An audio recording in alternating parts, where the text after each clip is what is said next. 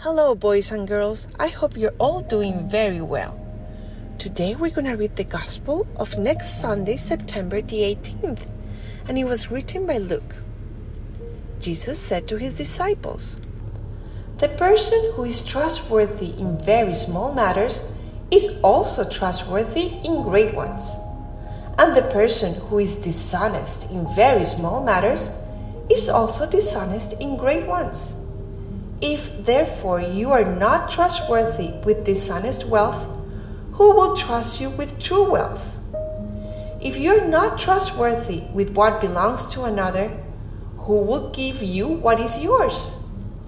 No servant can serve two masters.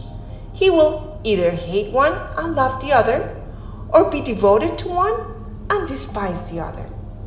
You cannot serve both God and money." The Gospel of the Lord. Praise to you, Lord Jesus Christ. Holy Spirit, please come and teach us what you want us to learn with this Gospel. Imagine, kids, you tell a very important secret to a good friend, and you ask him or her not to share it with anybody. But then you find out that he or she has told everybody in your class. How would you feel? Mad? Sad? Will you ever trust a secret to that friend? Probably not, right? Well, Jesus is teaching us that we should be trustworthy in the little things too, so he can trust in us in the big things. For example, if your mom tells you shouldn't eat a cookie before dinner, but you do eat it, even if nobody sees you, Jesus sees you and he sees your heart.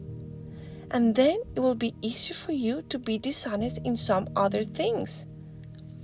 Or for example, if your mom asks you if you have any homework and you say no because you want to watch television, then it will be easier for you to lie in other things. Because when you have a habit of being dishonest, then you'll become a dishonest person. And you don't want that. You want to have a clean and beautiful heart for Jesus, right?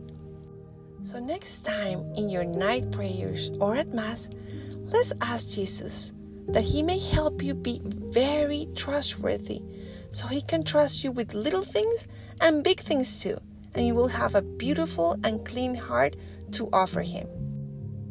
Thank you so much for listening to this podcast, and see you next time.